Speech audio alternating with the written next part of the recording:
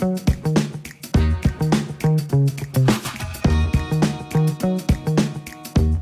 there, welcome back to the Paper Pencil Podcast. As always, I am Swarnavo, and a quick reminder to subscribe to this podcast and tell your friends about it.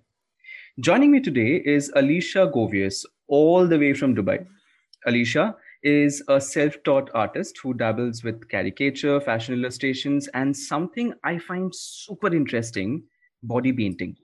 So, if you happen to visit her website or Instagram page, I'm sure you'll be amazed by the beautiful paintings that she does on people. The first thing I thought was, I'm glad Alicia did not go to my school as a kid, because back in the day, every time I tried making fake tattoos on my arms with ballpoint pens back in school, the teachers would give me a really hard time for it.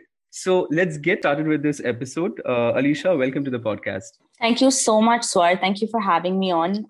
It's been a wonderful journey thus far, and I look forward to sharing so much more about it with everyone.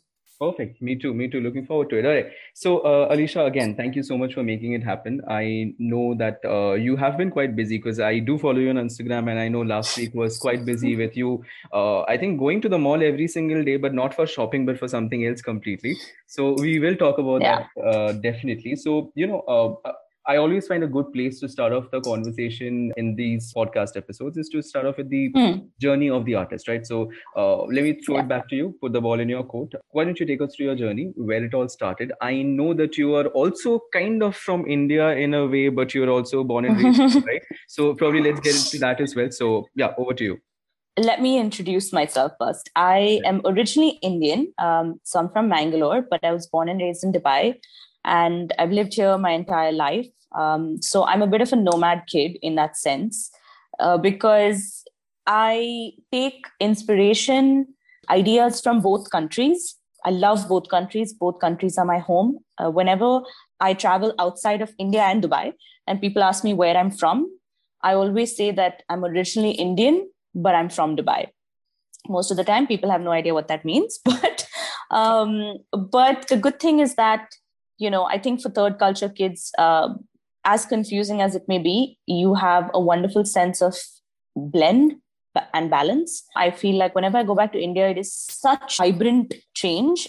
You've got colors, the music, the history, the languages, the kind of people, the foods, everything evokes inspiration in an artist for me when I go back to India.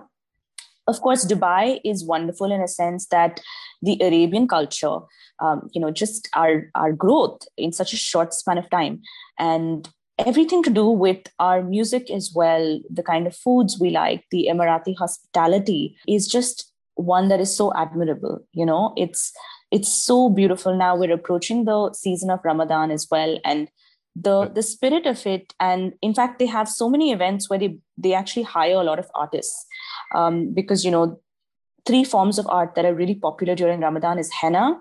So you like the women love to get a lot of henna done. Arabic calligraphy is a very, very popular style in this region. So, people do big like murals, canvases. They do simple like gift cards with your names, in Arabic calligraphy. And then you also have oud players who play. It's like a little banjo sort of an instrument. So there's so many different forms of art that are popular during different seasons. And that's inspiring as well. It's really wonderful to sort of be a part of. So my journey was pretty much, and I always tell this to people, it was not something pre-planned. It was not something I went into having an idea or a sort of concrete, just knowledge of the field or how I'd be surviving or sustaining or just finding lucrative ways of making art a professional sort of opportunity for me. It just happened to me. It's quite interesting. I was in college. So between the age of 19 to 21, I was studying human resources. I was doing my bachelor's in human resources here in Dubai. I really enjoyed, we have a lot of like events here that hire, promoters and hostesses. And a lot of college kids love to do that for a little side buck. It's very It's very sort of motivating in a sense because you also start networking at an early age. Correct. You start sort of getting into the working world, and it's good because you learn a sense of financial control and understanding savings, and all of these things are very important life skills, I feel. So I used to work a lot of jobs when I was in college, and I remember there was this one event for a restaurant chain, and we were actually just working there as promoters, and they had I saw a palette. They had like a palette of face paints, and their face painter didn't show up for the event. I think the face painter backed out.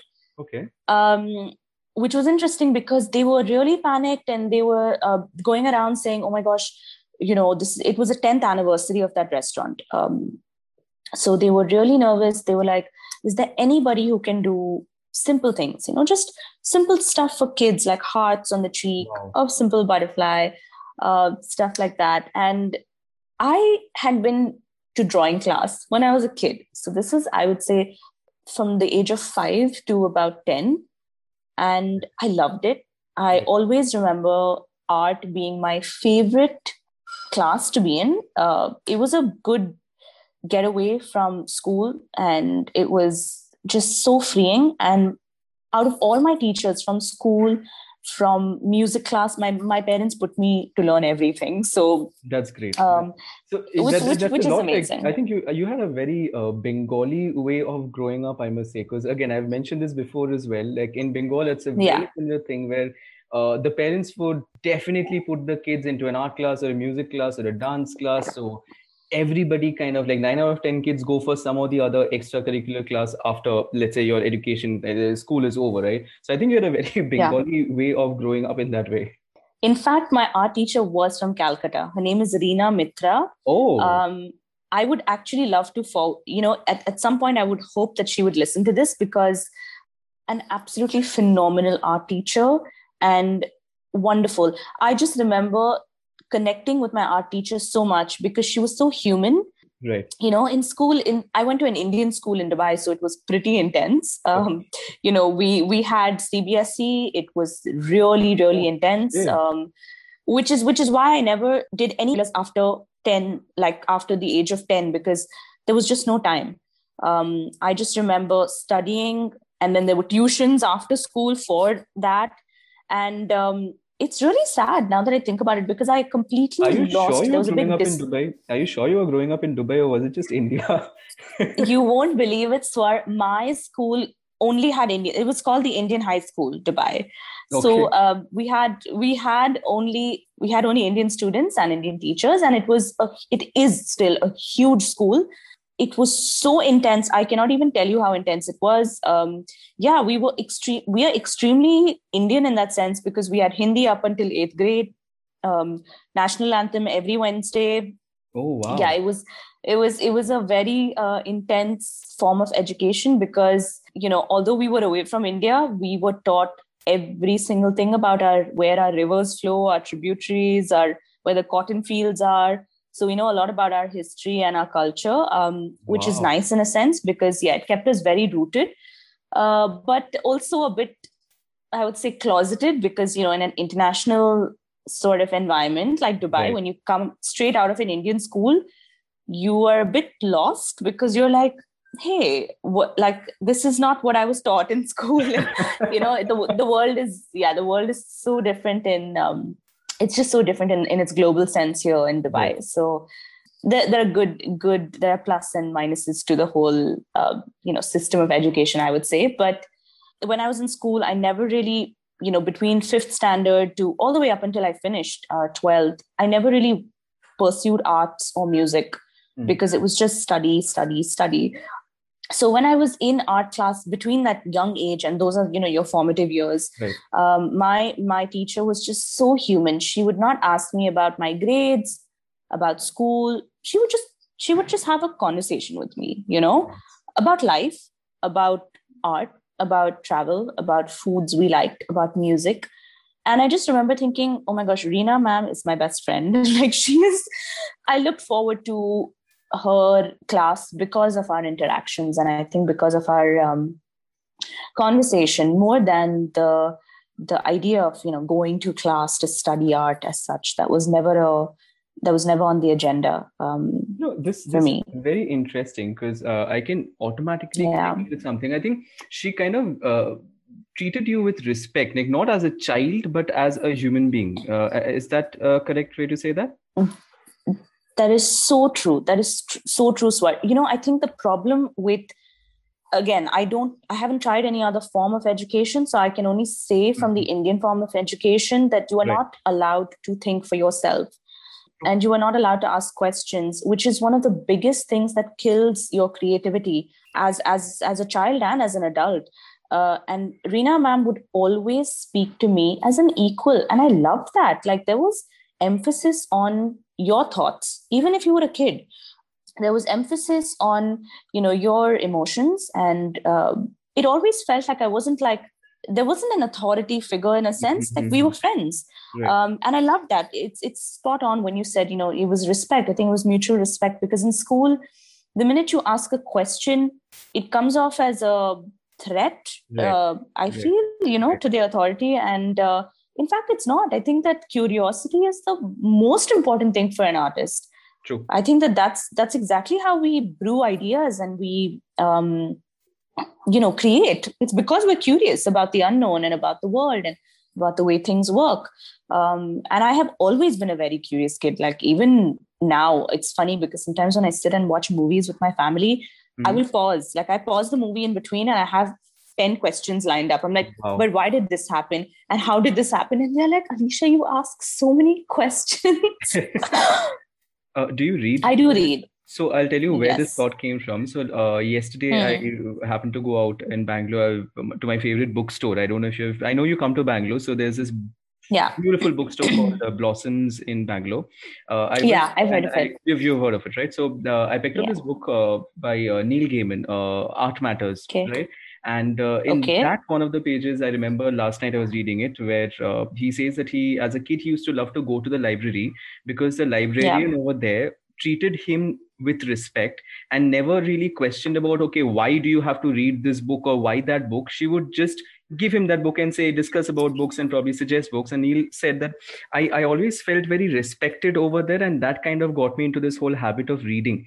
And I think that's a Yeah. very similar note that I can find with your relationship with, let's say, Reena ma'am, and the fact that she Yeah. treated you with respect, and that kind of also changed your course of life and brought you to art in a way, the kind of circle kind of completing in a way, right? Yeah. That's so true. That's so true. Yeah, I feel like, she played such a big role in my sort of development as an artist. And the fact that I found that back so many years later, Right. once I, and it accidentally happened to me, reiterating to the whole event where a face painter backed Right. out, and The then I restaurant. stepped in. Let's come back to that. Yeah. The restaurant. Exactly. Yeah. So I remember that I was super nervous, and I was like, look, Mm. please don't expect anything great out of me, because I have last painted when I was 10. Mhm. And also, I've never painted on skin. Correct. I don't know. I'm really not sure how that works, what the consistency of paint is. And just generally, I remember being so nervous about it. But I remember when I started painting, so guests walked in and I started painting simple things. Again, a heart, a butterfly. Mhm. And I remember people were so impressed. And I was Wow. like, what? This is so strange because I was an absolute amateur and a total rookie, in fact. And I thought, no, there's no way, there's no way that this is actually a thing. Mhm. But more than people's feedback or people enjoying the experience, I felt a sense of fulfillment, and it was just a wonderful experience. It's an absolutely soul touching experience to be able to paint on another person. And I can say this because I still paint on paper and canvas. Mm. And I love it. I love that, no doubt. The forms of, watercolor and acrylics and stuff really, really are beautiful. But painting on a human being is a really, really wonderful experience. And that's something I enjoyed so much that I thought, okay, you know what? I need to invest in myself a little bit more. Like, I need to start practicing. Right. And believe me, Swar, it was no formal education. Nobody taught me any of this. I watched a lot of YouTube videos. I got a small face painting kit, which I still have, by the way, because I like to remind myself from where I started my Nice. journey. And it's so funny because now when I look at it, I'm like, oh my gosh, I can't believe I actually painted with that. It's a very like it's like a kid's face painter kit for like birthday parties. It's so sweet, really. It's so sweet. I got that and I practiced every single day. I practiced on myself, I practiced on my aunts, I practiced on my family members. And it was just wonderful. It was a wonderful, freeing art form and experience. Yeah. Right. It's difficult for me to imagine because again, I thought about it while you were talking. I have never painted uh, on skin ever. Of course, like my skin is a different thing, and as I told you earlier, so with ballpoint pens, I would like as a kid, I would always make tattoos and God knows what all. But I have Yeah. never really painted on skin, so that kind of raises a lot of questions for me. But yeah, I'll keep them for later. But yeah, let's continue Yeah. the journey. So what happens next? So you start investing in yourself. YouTube comes in. What happens after that? Yeah. Okay. So I remember then being so, excited Mhm. for new tutorials and now I would like to mention some of my gurus. So for face painting, especially children's designs, Mhm. which is where I started from, which is Right. the very beginning or the start point of my journey. Mhm. I followed this YouTube sort of face painter. She's based in the UK. Her name is Ashley Henson. And she does these wonderful tutorials for that's trendy as well. So like when the movie Frozen came out, Right.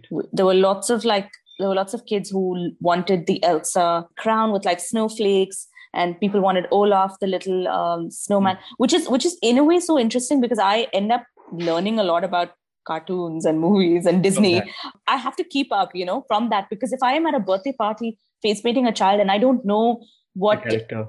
what the character is, it's a bit of a waste of time. Then I have to Google it. Huh, huh. So in a sense that it's really connected me back with my childhood as well.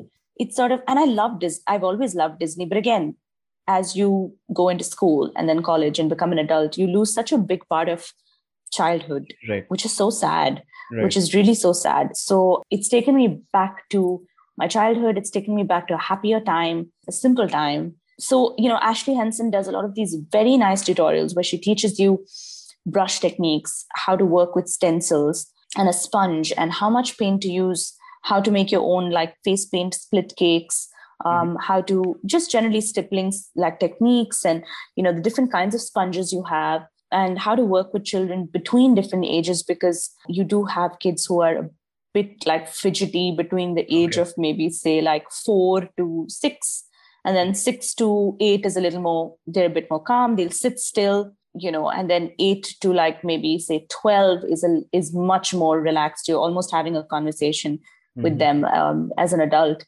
And then of course after 12 it's like teenage, like no thanks, I don't want face paint is not cool.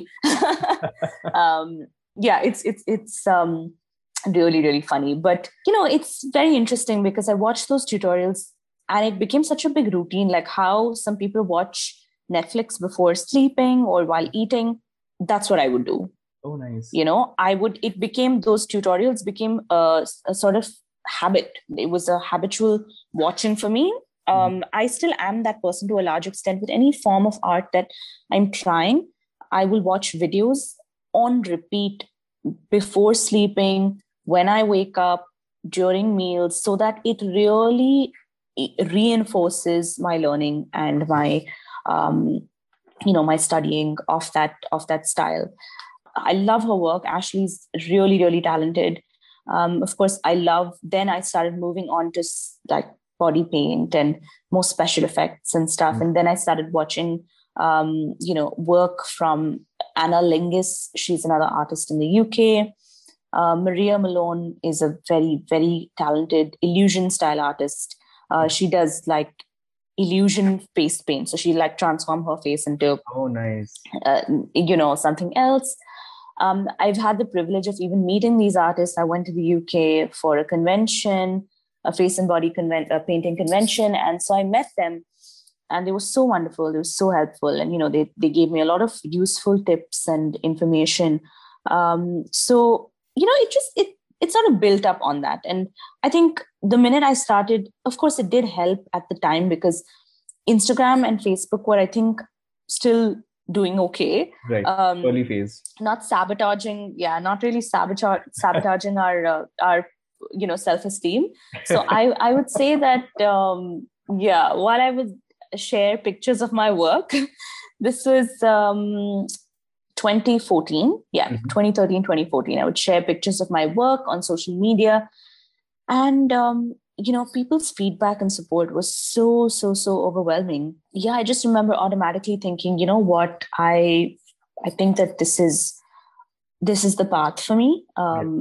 You at some point you realize what your calling is because of a bunch of factors. I think it's how fulfilling is it? How happy has it made you? Mm-hmm. Also, is it lucrative? Can you sustain? Are you able to make a living out of it? Like, these are things that are so important to be addressed as well as you grow up, because obviously we live in a real world, and as much as we love to draw and paint, it's not always feasible, and it's not always it's not always sustainable when you are in a pretty, Dubai is a pretty expensive city. So it's not always easy. I always tell people, like, you will not have happy, painty, artsy days every day. There will be some days that will be really difficult, actually. Right. But I think ultimately, I think it's about finding that balance. So maybe having a corporate job or having some other source of income on the side. I know lots of artists, for example, who teach. So they teach part-time, and then they're artists part-time. Or some of them are also like musicians and artists, or some of them are, they have corporate jobs and, pursue art on the weekends. Some people have little home businesses, like they make, they bake, or they make little handmade soaps. So whatever it is, some of them are like graphic designers, but also, traditional fine art teachers and stuff as well. So I think finding a balance where that, okay, I've got a job that gives me money and feeds me. And here I've got my passion, which I live for, and I'm so passionate about. I think that's when it's sort of a good balance and a holistic way to live, because then you're not, right now as an artist, freelancing, you're the one scouting for work. You're the one trying to negotiate and doing the job, and also chasing your payments. And also, it is not, I always tell people that sometimes it's not just the art job. It is everything around that, that is so draining and very time consuming. So in order to have a good balance, I think a good option is to always have like a backup, not a backup plan, but, I think if there's one thing the pandemic has taught us, it is put your eggs in many baskets. So that, you don't say one thing falls or one thing fails. You don't have to sort of rely on just one form of income or... Correct. And I said also, especially when it comes to art, I think, like you correctly said, that not every day will be a happy artsy day for you. There will be days when, let's say, the bills are to be paid and things are really at the edge, and then you are trying to create art in that mindset. I doubt you should be able to create art that day. You will be just creating something for the heck of it and just put it out there, because you need to just kind of move on. So that pressure may not be always a very productive pressure for the artist, I think. So I think that makes a lot of sense. Right. Okay, cool. So since we're talking about that, right, since we also spoke about Dubai being, let's say, an expensive city, of course. So what is the art scene like over there? Because I have absolutely no idea about that, right? So how is the art scene in Dubai? Are people into it? Are there buyers? Are there conventions happening? So how is that like? So Dubai has actually really sort of focused on emerging artists and just the art scene, at large in the last 10 years, I would say. Before that, I think that we were still largely in our growth and development stage. And of course, we've grown so much and so quickly over the last 20, 25 years, art is now a very, very respectable form of, if someone does it as a hobby or as a profession, I think people are very aware now. Right. Of course, you'll still occasionally have people who are a bit clueless, but I think at large, people are quite respectful of arts as a field. The city does a lot to sort of inspire artists. So we have the entire month of March and April, we've got the food and art season, which is interesting because it's now. And and so we have 3 art conventions that happen every year. Of course, one of them has not been able to happen this year because of COVID, but 2 of them are happening with social distancing and stuff. It's called Art Dubai. And the other one is called World Art Dubai. So World Art Dubai is called an affordable art exhibition wherein people are able to buy and artists exhibit sculptures, photography, canvas works, customized goods, all of that. So people are able to buy art for affordable prices. Okay. So it's not it's not a ridiculous gallery priced sort of convention, which is nice because that way you attract people from everywhere. Yeah, exactly. Correct. And Art Dubai is a bit, I think it would be a bit on the luxury. I mean, it's for the luxury sort of audience because, your paintings there are definitely more just targeted. They're a bit more niche. And I think they're specific to art lovers who understand those art forms and have an already existing relationship with those artists, like who have bought works, previously from those artists. So, and that happens also at a very different venue. It's, Art Dubai has always been at a very big fancy hotel called Medina Jumeirah, but this year it's at another location. So it automatically attracts a crowd that's a bit more businessy and just, people who are very professional in that sense. I'm guessing a lot of developers and interior designers and architects go there. But World Art Dubai is just for art lovers. You have children, you have parents, you have family. You have a lot of families who come there to buy.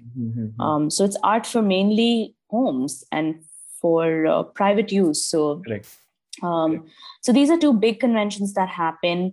The other one that I absolutely love, which is not happening this year, unfortunately, it's called Sikka.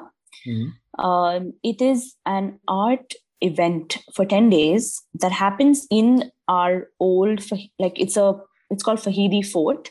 It is basically like it's one of our old structures it's beautiful. It's like this little Arabian sort of like these little homes that they've still maintained and they've kept, and they in those homes have art exhibitions. Oh, nice. And it's beautiful. It's got these little like stairs and a little stairway, and then you go up and then there's something else. And they've got a coffee museum there. And it's beautiful. It's absolutely beautiful. And this happens for 10 days where they've got, they have musicians, they've got all sorts of artists who come and exhibit and participate and buy. And they've got these little food trucks as well. Yeah, overall, it's just a wonderful, I think, event. But of course, because of how close and narrow it is, so the whole Fahidi Fort is actually a very old Arabian structure. So it's small houses, very low doors as well. Like you have to bend and go inside. So because of all of that, this year they're not going to be able to have it. But so these are 3 really big events that they have in the month of March, basically before the summer starts and people don't go out as much.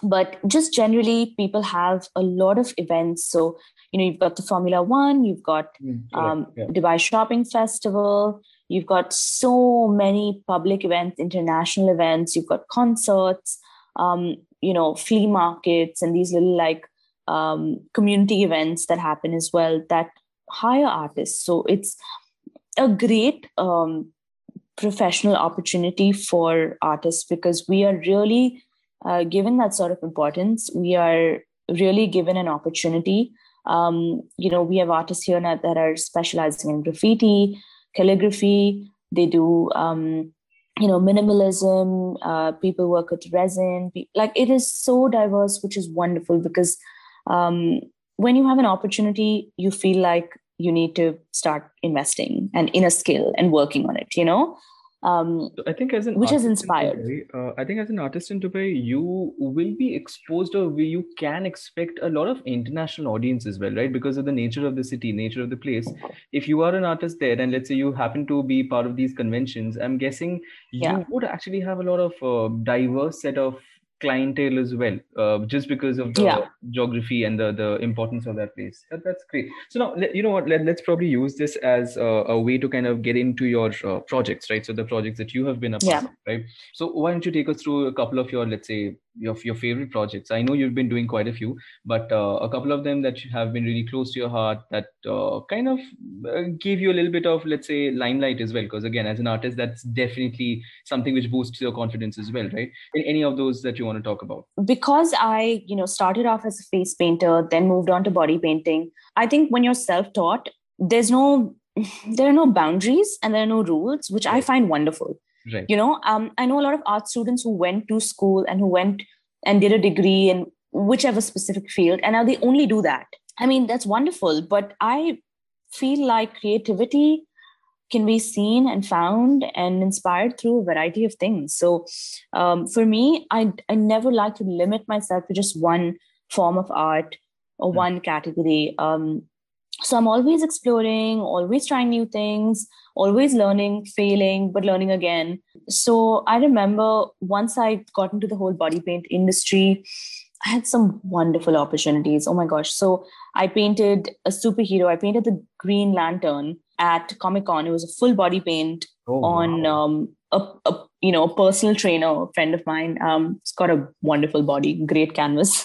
And it's so nice to have um sort of mapping out your plan of your body paint on someone who's actually standing in front of you. It's such a cool experience, seriously. And to be painting on a talking canvas, it's wonderful. It's really wonderful. So that was one of the experiences that were really, really special, very close to my heart. I worked with some really big brands in the cosmetic industry, and it was nice because I think that's when I sort of started doing a couple of brand collaborations, worked with NYX, I worked with Smashbox, um, did a few things with MAC as well, and Makeup Forever. And these are all international beauty and cosmetic brands. So, when they would approach me and, I would do a couple of, like, say, maybe video tutorials for them, or just generally review their latest collections. I think it was a very rewarding sense of achievement because I never viewed myself as an influencer. I still Right. don't. I hate the word. Um, Never saw myself as like a makeup person. For me, it was just art and the love of it, Mhm. and working with different mediums every time. So I think that's when that sort of creativity really like spewed, because people were so intrigued as to, like you said, it's so unique. How can you paint on skin, on bodies?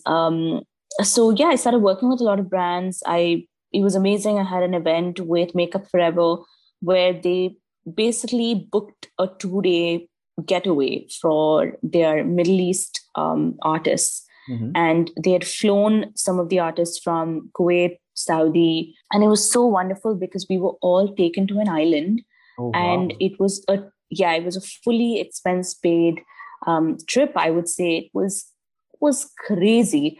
We were taken to an island.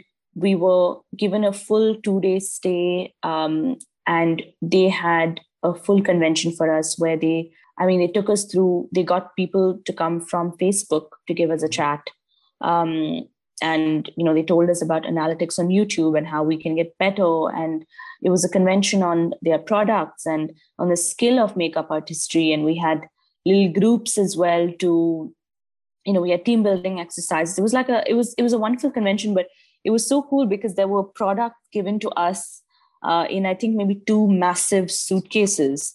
Whoa. We were given a ring light. We were given a full two sort of suitcases of all of the Makeup Forever products. I mean, it was just wonderful. I will never forget that experience in my life. They had given us What? brushes engraved with our names on it. Oh, wow. Yeah. So we all got our own brush kit with, our names engraved on it. And yeah, I remember thinking, and we all had our own private pools. We had our own rooms. We had private pools. And on the last day, when the event ended, so the last dinner that we had together, and it was so interesting because everyone was an artist. So, everyone was creative, and the last dinner that we had a theme for the night. It was The Great Gatsby. Oh, nice. So everyone had to dress up and be as creative as possible from that time and from that era, and they had to do their makeup in that style as well. And it was so wonderful. And it was such good memories with all my artist friends. I remember like we all went into a little pool party when it ended, and just overall I feel like that experience was really a dream. I mean, I can't believe that I got to experience that. And right after that, I was approached by a university to actually do a TEDx talk. So I've actually given a TEDx talk in 2017, and it's just been a wonderful journey. I mean, I have thoroughly enjoyed all of it. Body painting, face paint. Each one of those categories has its own specialty. And that's why I tell people, because some people say, oh no, you're a body paint artist now, you're so big. Do you still want to face paint children? I still face paint children at children's birthday parties. I love it. For me, art is not about the status, how big you've gotten, what kind of brand collaborations you're doing. I'm happy to sit on the grass in the sun and paint a bunch of kids because it's rejuvenating. It reminds me of my roots. It reminds me of where I started from. I have an interesting conversation. I love talking to children. I mean, it sort of allows me to experiment as well a little more, because I feel like with adults, when you body paint, we're all a little more rigid in that sense, so I think children are so much more carefree. And that's what I aspire to be. And I remind myself of it every time. Every time I feel like I have adulted enough for a day, oh, nice. I'm like, okay, right. I'm done being an adult now. I'm going to switch over. Yeah, I think that, I've done a bunch of rewarding projects. There was a design event this is a design magazine that does a lot of work for interiors and architects in this region. So there was a company that manufactures marble that contacted me and said, we'd like to do a little like a live performance with our brand. So they had two massive marble slabs. One was white and one was black. And they said, could you body paint people with marble print so that they can camouflage? Nice. Yeah. Wow. So I did that. I did that as well. This was in 2019. Are there photos of this by any chance? I would love to. There is. Yeah. So the thing is that because it was outdoors, the lighting wasn't that great. I mean, they had a spotlight because they were also I basically had to get my human canvases had to be dancers more than models because they had to emerge out of that marble slab and they had to basically move around and perform a little bit. So, they had spotlights on them. So the lighting wasn't that great. And unfortunately, I only have one picture. I'll share that with you. I have one picture, but it was a wonderful, wonderful experience because, I think when you finish the whole piece and the whole work and you just watch it from afar and you just stand there thinking, oh my God, I mean, you just think, I created this. Like, correct. How's that possible? It was so rewarding, so rewarding. So that's something that's very close to my heart as well. This was, at a design sort of media event back in 2019. I've done a bunch of body paint projects that have been so fulfilling. Okay, so you know what? And then this is interesting. Yeah. I'm sorry to cut you, but this is very interesting. And I think since we have been talking about body painting for a while, I think this is a great point to talk about that. So I'm interested to know a couple of things. Okay, so one is the kind of materials you use. What paint do you use? Yeah. I'm guessing you won't use an acrylic paint or some sort of thing like that. I'm guessing there would be Yeah. something specific. One. Second is, are there any specific brushes that you use? Two. And finally, how do you source your models? Because I know for let's say projects that you do and not let's say buy brands, you have to get your own models, right? And I want to know how the conversation goes where you are asking somebody, hey, can you stand in front of me for let's say 2-3 hours and while I paint all over you? So yeah, how does that work out?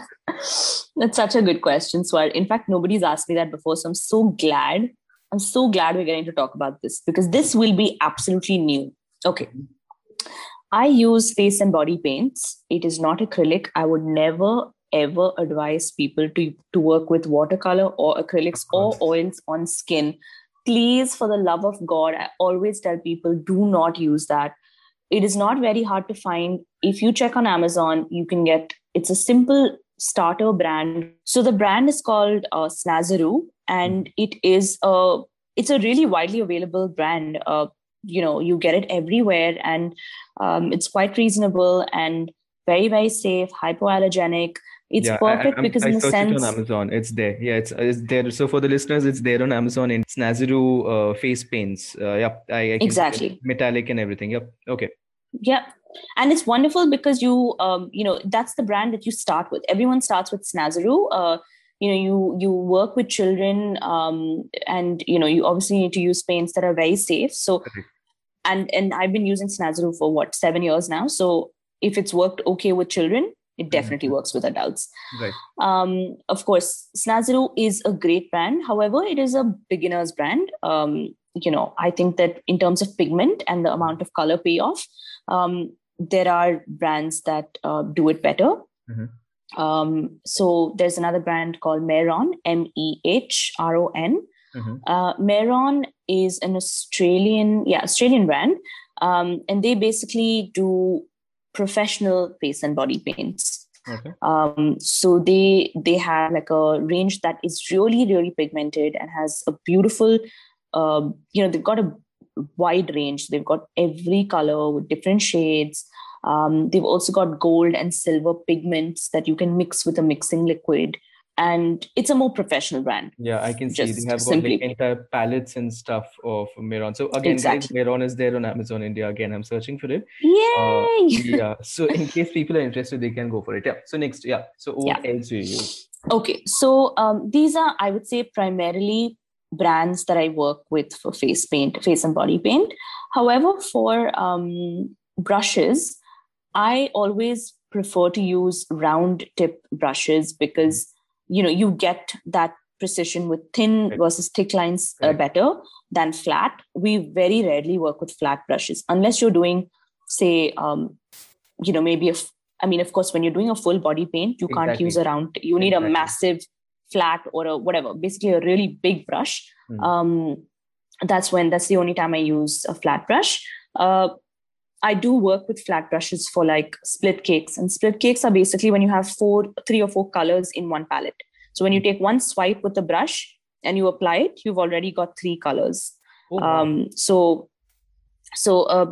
How the paint palette would look is it would have vertical stripes of maybe say orange, a blend, a gradient. On Amazon, right? Yeah. I saw something similar to that on Amazon. Yep. So it's called a split cake because it's basically a blend of maybe say 3 or more colors in one palette. Costly, yeah. I'm still on Amazon. I'm sorry, but it did. Yeah. Costly. That's the thing, Swar. It is costly, but it is a lifetime investment because one palette lasts you for so long. Oh, seriously?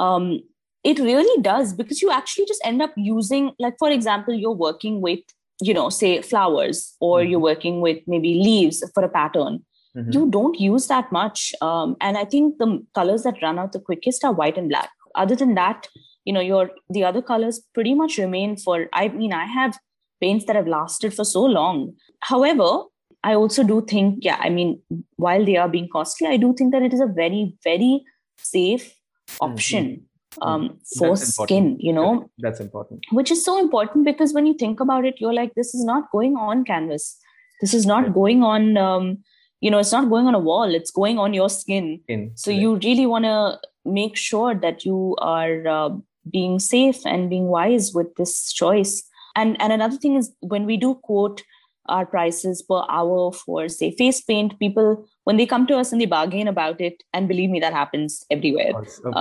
When they do that, I think that's when we show them this pricing of materials. Okay. And we say, look, it's not at all a cheap profession to have, because you are really investing in your materials. And yeah, so I think that it is a very good way of sort of working in the arts field, because you're not just painting at home on canvas, you're doing a lot of socializing, interacting with people. You are learning while you're on the job. You learn a lot of interpersonal skills and social skills. And yeah, I think it is wonderful to work with children, because you learn a lot. I think some of the biggest life lessons I've learned as an adult has been from children. So yeah, I think that, these are mainly brands I work with for face and body painting. So brushes, there is a brand called Low Cornell. These are not mandatory to use. Of course, even if you have, say, watercolor brushes, they work fine. However, acrylic or anything with a slightly coarse bristle, I would not recommend, because it doesn't pick up the paint properly and it doesn't get it on the skin properly as well. It's also a bit like rough. So watercolor brushes are perfectly fine. Round tip brushes also work. Yeah, I think that we also work with sponges a bit, because sometimes what happens is, with brushes you get strokes. So when you're working, so sponges is more sort of even. Correct. You don't get lines, and the product stays better as well, and it doesn't drip. So we work with different sponges for different effects as well. So yeah, this is pretty much it for face and body paints, along with brushes. I personally order mine from the States. I do have some family members who live there, so whenever they come, I order it to their place and they bring it here to Dubai, so that I avoid the shipping costs, because that's a bomb. Right. However, in Dubai right now, the only brand we get is Snazaroo. So my Snazaroo days are done. I love the brand, but it is a very beginner's sort of brand to work with. Right. And the models. How do you get the models? That's very interesting. Oh my God, that is so interesting. So okay, this is very, very interesting, because people are just like, don't you feel like, isn't it dodgy? Don't you feel like shy? You ask people, can I paint on you? Obviously, they're going to be. So, well, the thing is that for me, I have viewed body paint as a form of art. Mm-hmm. Of course, it requires nudity to a certain extent. However, I am so accustomed to it now. I'm so accustomed to seeing the human body over and over again that it's nothing but a canvas for me. And it's wonderful in a sense, because when I was first starting out, I think people were a bit weary, and they were like, what? This sounds shady. I think there is a big plus point in being a girl and approaching someone. I think that it has worked in my favor in that sense. Because people, I guess, they're not as, just say they're not. I can imagine. Yeah, they're not as stressed out. So I think that I started off by approaching women, of course, and sharing some simple pictures of my work, on, like, I would do like face paints and stuff. So it was very hard. It still is very hard, Swar, because there's so many factors. First of all, you have to get comfortable with body paint. Second, you have to make sure that they are available, and you are available, because unlike painting on a canvas where you can pick up your canvas and work on it anytime, it's a day or night, working on a human being requires you to check whether it suits their schedule. And it is very, very tiring, because unlike a canvas or working on paper where, say, maybe you work for 1 hour, take a break, work on it tomorrow or that night. Here, you can't just be like, just hang around for 6-7 hours. I'll get back to you. It doesn't work that way. Everyone's on a schedule, and you start your body paint, you have to finish it. There's no way that we take I mean, of course, you How take much like time 10 does it minutes. take? So I'll tell you what, I'm going through a website right now. And again, for the listeners, her website link will of course be on the show notes. And I'm going through, I Yeah. think I saw that marble thing that you spoke about as well. So there's Yeah, a way it's to on get my there. website. Yes, It's it's on my there. website. And I'm Yeah. also looking at the Yeah. other superhero things that you do, let's say the full body paint. So how much time does it take to, let's say, paint on the entire body from top to bottom? How much time does it take? Okay, so if you are doing something like a single color, Hmm. and maybe just a gradient, something really simple. Hmm. Even the marble print one was fairly simple in a sense because you did a simple base, like say black or white, Mhm. and then you just worked your way with the print. Right, correct. In that case, I would say full body, front and back per person takes about, I would say, 4 hours. Wow. Both for the model and the artist to stand there and get that done. It would be very difficult. Whoa. It is physically exhausting, Swar. It is Wow. exhausting. It's exhausting on the health, on your physical posture, on your back and shoulders. Mm-hmm. Um, the model also gets very tired because what happens is they're just, I mean, of course, I do this thing where I like to give them a good balance. So I tell them stand, sit, stretch your knee out, Mm-hmm. turn back. So I give them that flexibility with moving around. But for Right. the artist, you're constantly just bending and painting. Mm-hmm. So it gets really, really tiring. Yeah, it does get very tiring. I think that's the basic, huh? That's basically just single color, simple print. Right. If you are doing a design that is complex, like I've actually participated in a body painting competition where we had to do a full body paint front and back, and we had a time limit. They gave us a time limit. Okay. The time limit was 7 hours, so we all painted for 7 hours nonstop. Oh. Yeah, of course, we took a like 15-minute break, but we didn't want to miss out. Like nobody wants to miss Correct. out on their time, right? Exactly. So yeah, we worked nonstop, and it was so tiring. And the theme was, so this competition was in the UK back in 2016, and the theme was urban jungle. Mm-hmm. It was interesting because I come from an urban jungle. Dubai is very, Right. urban in that sense. Right. The difficult part is to translate your designs onto a body. It's very, very hard, True. So that happened in 2016. Very, very good experience. I mean, I didn't win, but it was a wonderful experience because it just teaches you so much about people and a competition and what the judges are looking for and what you're graded on. And being self-taught, I think that was an achievement in a sense because, I went with no formal education, no awareness of how a body paint competition works. And, I learned a lot. I learned so much, and I will be taking part in the future as well. We do have a really big international body painting competition. It happens in Austria, usually in July. I don't think it'll happen this year. But it's been on my bucket list. It's been a dream. And, I definitely will be participating in that. So in that sense, I think with approaching models, I've just been absolutely fearless and even shameless, if, that's what people call it. Right. My beliefs is that there is no harm in trying.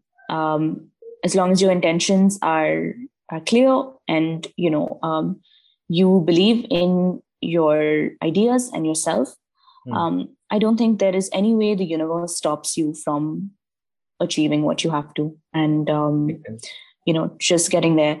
I have been rejected a lot. A lot of people have said, no, I'm not comfortable with body paint. It's completely fine. I mean, you can't expect everyone to be the same. And it's very difficult sometimes to find models for your work. And also when you have to approach strangers on the internet and literally just slide into their DMs like a creep saying, saying, hey, I'm looking to paint someone. It will require you to, be in minimal clothing. I think it's definitely a bit strange, but, I think that you'd be amazed the number of people that are willing to try something new.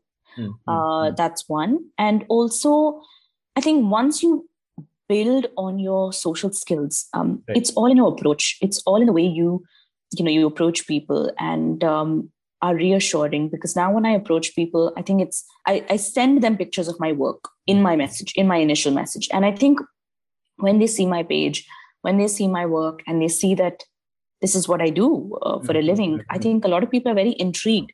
8 out of 10 times, it's always a yes. That's a great number. I think the fact that you have a portfolio right now, which kind of adds to the credibility, is something which I'm sure works to the advantage. In fact, to the listeners again, if you ever happen to go to her website and visit the body painting section of the website, Alisha, I'll tell you my favorite, okay? The second one that you have on your website, which is of this girl, the skin, the rib cage can be seen.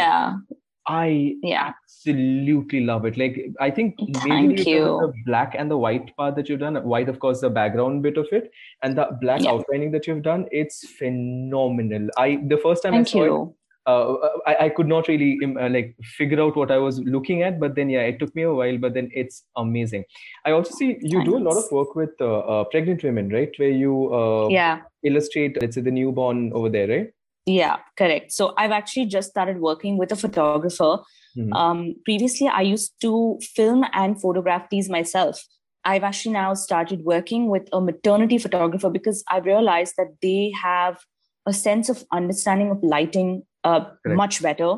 And just photography in general, like with the whole, obviously, like, posing with that body shape, angles and stuff. It's so complex. And I think that, you need to do a technical study in that. And so I work with a wonderful photographer. It's called Modern Dream Photography. And we are working on some very interesting packages to offer to moms to be, that involve body paint and maternity photos. And that for me is another elevation of body paint, because there you're working on 2 canvases. That's a good way to look at it. Yeah, that's a really good way to look at it. Nice. Okay, yeah, so, it's wonderful. Perfect. So my last question on body paint, and of course after that we'll move towards the closure. Again, something which I'm very intrigued. Okay, how much time does it take to remove the paint after that's done? So, sure, the painting is one part of it, of course. But let's say if I do a full. Also, another thing. Again, a technical question: does hair become a problem, let's say, when you are painting? I'm guessing because that'll kind of mess up your brushwork as well, right? So one question is the hair part, and the second is, of course, how much time does it take to remove the body paint after it's done? Okay, great question. So hair definitely interferes with brushwork. Sometimes what happens is if it's very light, you can still work with it. But what happens is it still doesn't give you that perfect sort of finish, because then you've got some texture, uneven sort of, which isn't like ideal always. I obviously learned this, and I've learned everything through trial and error. So none of this was given to me in a notebook or a textbook. It was just I've done this mistake of not informing my models in advance. Please shave or please wax or whatever it is. And then I'd been on the event, on the job, and at the photo shoot, and I've been like, oh my gosh, I can't paint over here. So it does get complicated, especially when I work on Halloween with men, because that's the time I work on men's faces a lot, and I paint skulls and whatever different stuff. Men are very, very big on not shaving their beard and their mustache, which I get, but it's just, you just can't, you just can't work with. Imagine how would you paint a skull on a face which has a good amount of beard? It's so I've difficult. Done it. How would you do it? I've done it so many times. No, but that's a definite problem. So how did you solve it? So how did you manage to draw the skull on the beard? So tell me about forehead and all. I understand, of course, but beard. How do you do that? So while drawing the skull.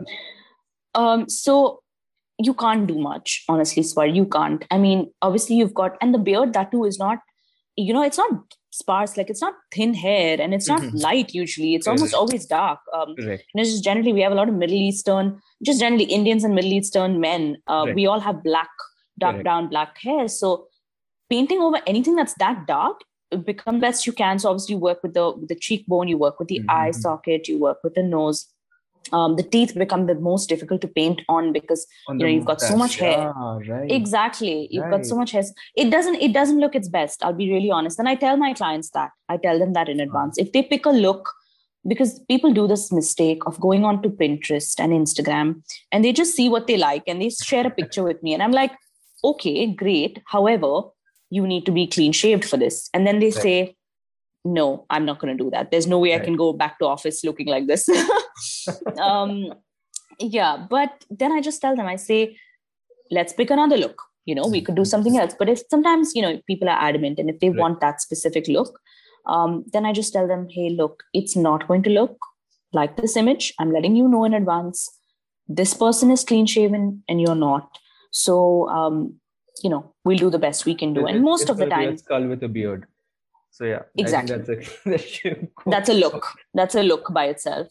Uh, I Why guess not? you just sort of make do. Yeah. And I Exactly. think that's been a very interesting thing as well with my career. It's been a lot of adjusting because you don't always have the say and you don't always call the shots. When you paint a mural, a canvas, on paper or digitally, you are the master of your creation. Correct. You And decide. you're in control. You're in control of the thing.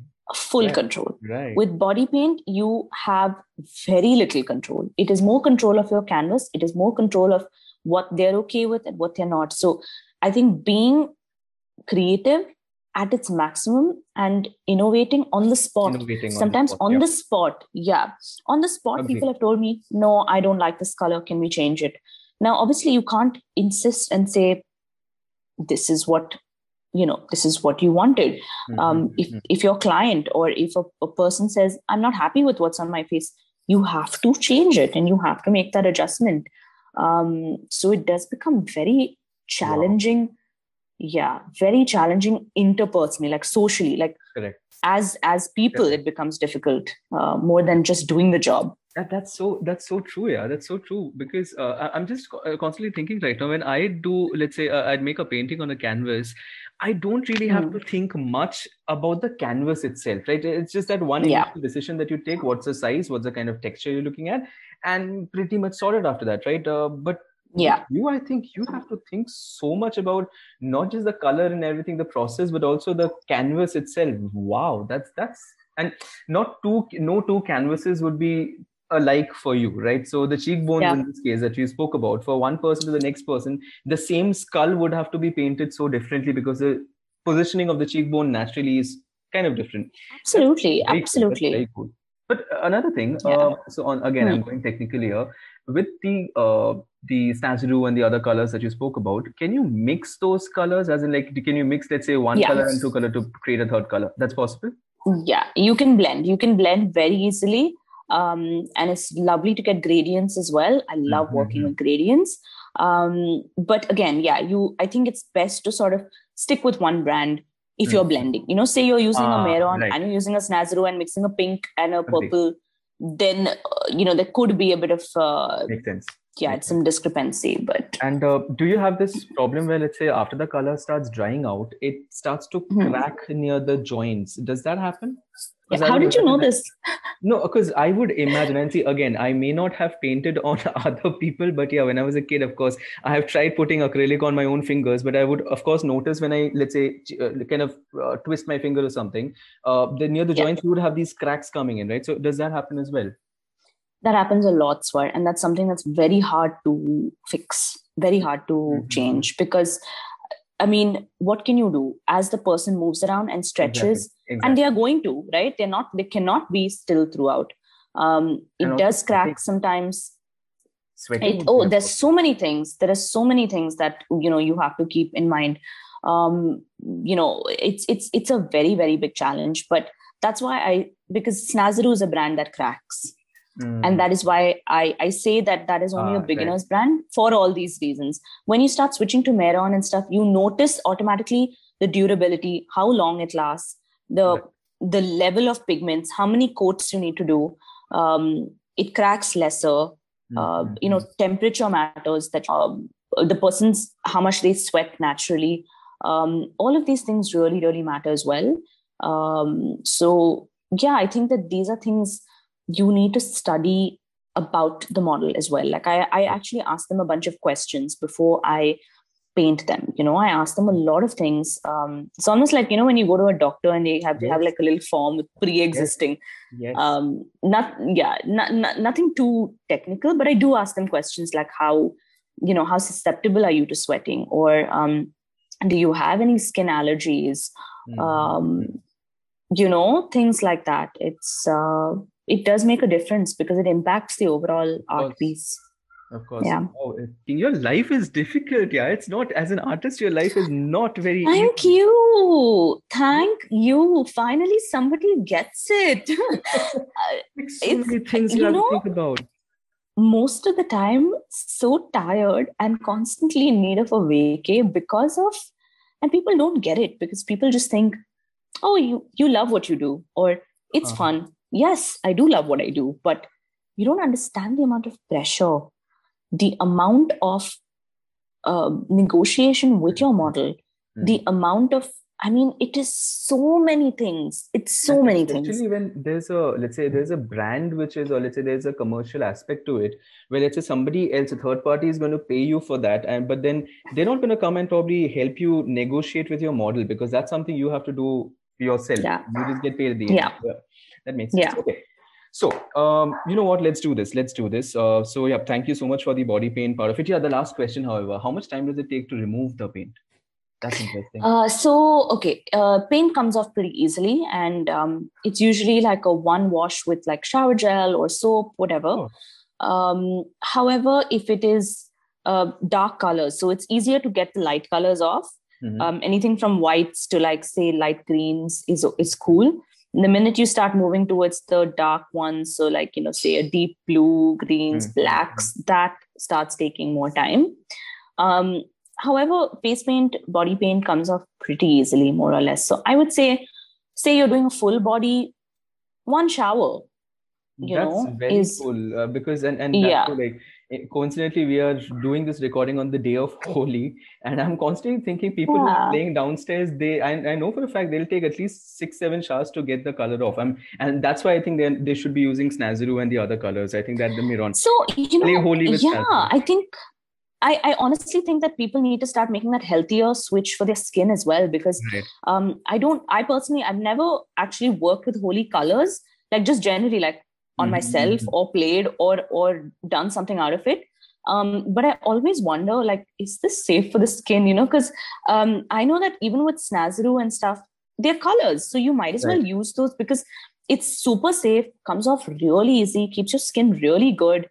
And you have to think about long term, right? You can't just think about today and one day, okay, let me go crazy and let me, just use any acrylic colors. Like we have a festival in Mangalore. It's called Huli Vesha, where they paint a tiger face on, and they have like a dance and stuff. And the thing is that with that, I think most of the time they use acrylic.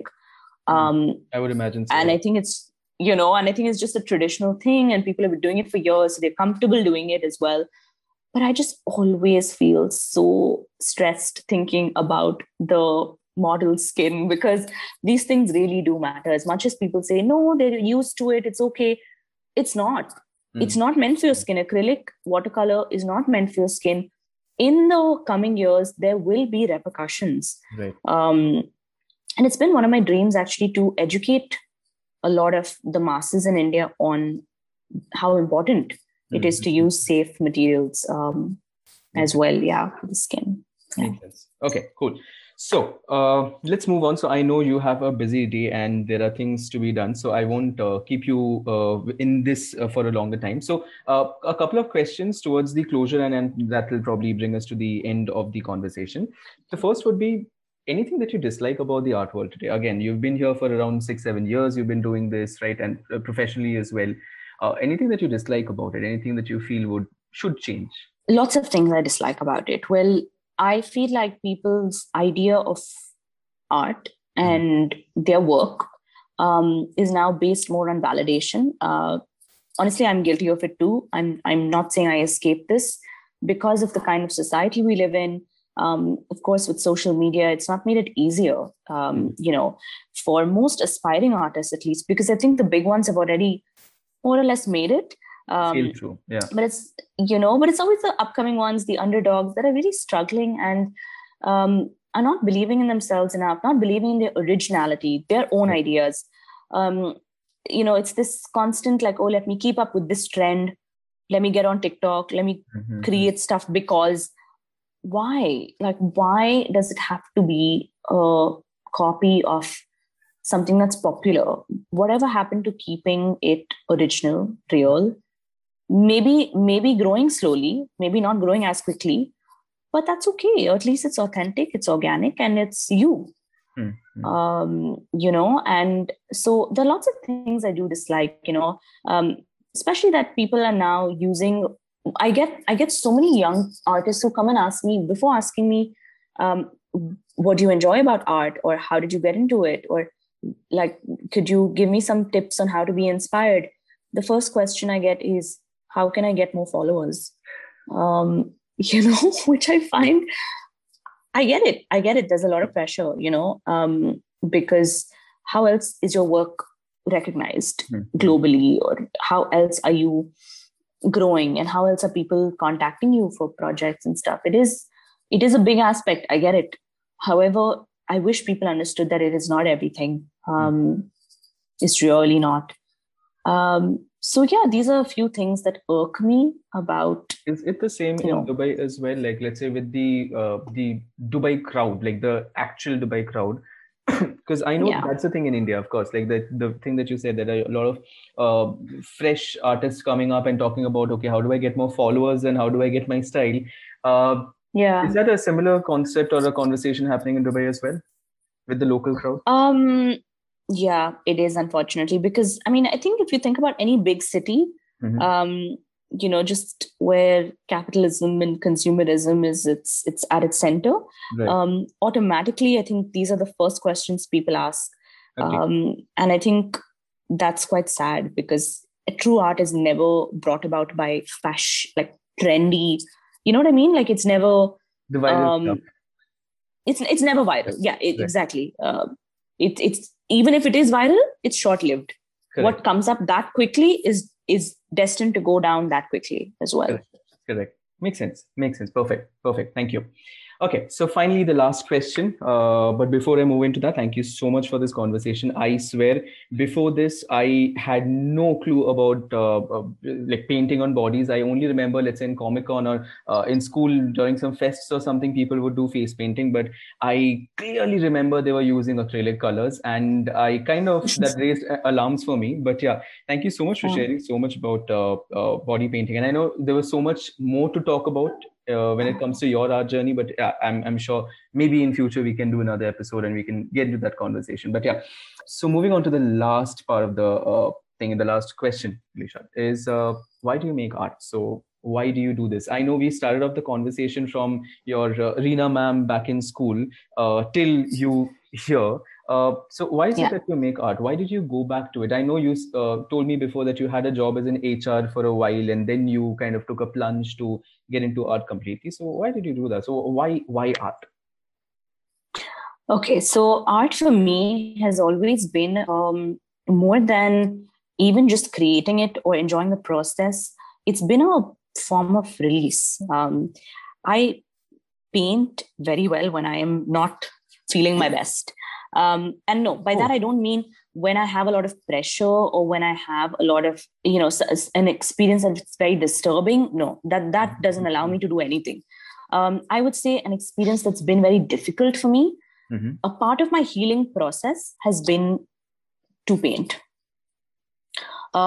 So I remember the first time I started painting just after school is when I had a very big relationship issue. Mm-hmm. And again, I remember just picking up, literally, I just picked up a pen and a paper and I just started doodling. And it became a source of therapy. Mm-hmm. So art for me is a big form of self-expression. It allows me to express myself, my thoughts, my emotions. It's a big form of therapy and release. I feel a lot lighter. I feel a Right, lot better when I paint, right. um, which is happiness. I think art is happiness for me. And even though there are days where it's difficult, there's no work coming in, it's competitive, you know, with COVID, it's been a very, very tough year for, the performance arts industry and entertainers at large. But I always feel like, art is so important for the soul, and it's food for the soul, really. And it is so important for us to be sane in a modern and a mundane world. So I think the reason I create really is because it's happiness. Art is happiness for me. And also, I wanted to be able to inspire people. I wanted to be able to touch someone else's life, because I think that at least for me, when I paint or when I'm being creative, if it's not helping someone else, then it's really lost its purpose. It's not meaningful anymore. So art for me should always be a visual sort of message to help someone in some way. Just be able to inspire them or be able to help them feel better, or I don't know what it is, but it has to have more meaning and more impact on lives than just be a decorative piece in someone's house. Absolutely. Yeah. Absolutely. Cool. Alisha, thank you so much. I, in fact, was thinking, so I know that you come to India quite often, and you come to Bangalore as well, where I am. So I would be more than happy to probably catch up with you once we are in Bangalore, and probably we can do a podcast episode live in front, in front of each other, as in on Zoom. Absolutely. But, that would be really, really cool. Really, really cool. Absolutely. All right. Absolutely. All right. Thank you so much for doing this. I thank you for everything coming up, and may you get more models and more bodies to paint and paint as well. Thanks, Swar. May you get models who shave and wax and sweat less. That's what I Thank you so much. Thank you for having me on this podcast. It's my first podcast ever, so it's very exciting and very intriguing, and I really look forward to seeing you as well. So that was my time with Alisha. Hope you enjoyed the conversation. Do remember to check out her work. The links are in the show note below, as always. Also remember to subscribe to this podcast and again tell your friends about it. We'll see you next week. Cheers.